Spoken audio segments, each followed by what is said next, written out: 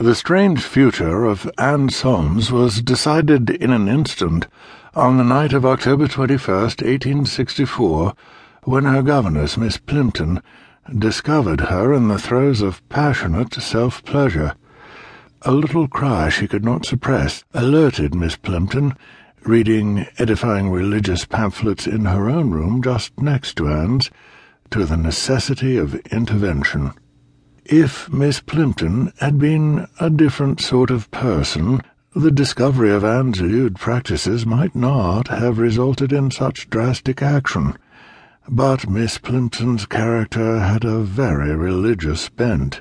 Moreover, Miss Plimpton's parents had beaten into her, at an early age, the firm precept that the parts of generation constituted a source of unremitting evil. The governess therefore immediately awoke Anne's parents in their bed, all the while scolding her pupil in a voice loud enough that all the servants could hear, and in such explicit terms that no doubt could exist as to the crime in which their young lady had just been discovered. "In front of your mirror, no less," Miss Plimpton shouted, "looking at what you were doing. I have never even heard of something so lascivious, and I have been a governess these 20 years. When Standish and Prudence Solmes awoke, Miss Plimpton stood Anne at the end of their bed and commanded, "You just tell your poor parents what I found you doing." But Anne found herself unable to say a word. She could only shake her head and weep. At that, Miss Plimpton pushed firmly upon the fair-haired Anne's shoulders, bending her over the foot of the bed until her elbows rested upon it. Her hairbrush was in her hand, and she raised Anne's shift and began to spank her forcefully and quickly. "That doesn't feel as nice, does it?" Miss Plimpton said, over Anne's cries and sobs. "There you go, you little hussy! There you go! How do you like the consequences of your voluptuous little performance, miss? Are you going to tell your poor parents what you did?" "Please," Anne screamed, "please don't make me."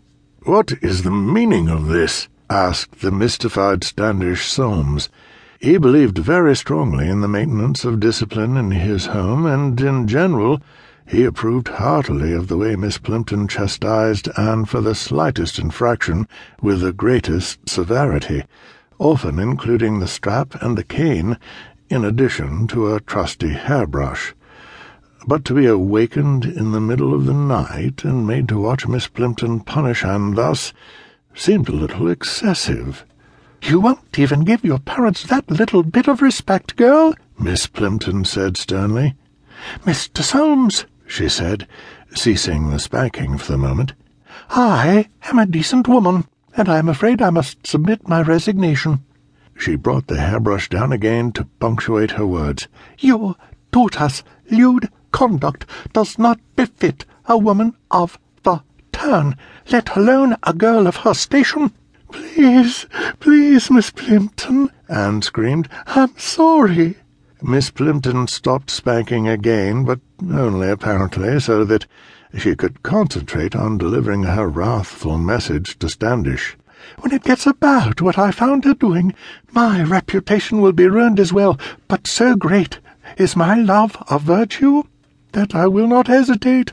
Any suitor for Miss Solmes' hand, I can assure you, will have the knowledge that your daughter cannot restrain herself from lewd practices that should send her to a reformatory school, if you will take my advice.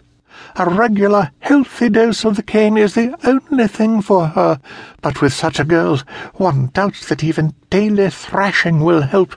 Whether they can cure her or not, though, at least she will receive the punishment she deserves for shaming you so." Miss Plimpton took 18-year-old Anne by the ear then, and began to lead her out of her parents' bedchamber. "I shall strap her well now, Mr. Solmes, but that will be the last thing I do as your employee. If you take my advice, you will send for the doctor in the morning and pack her off to a place where they can whip some modesty into her."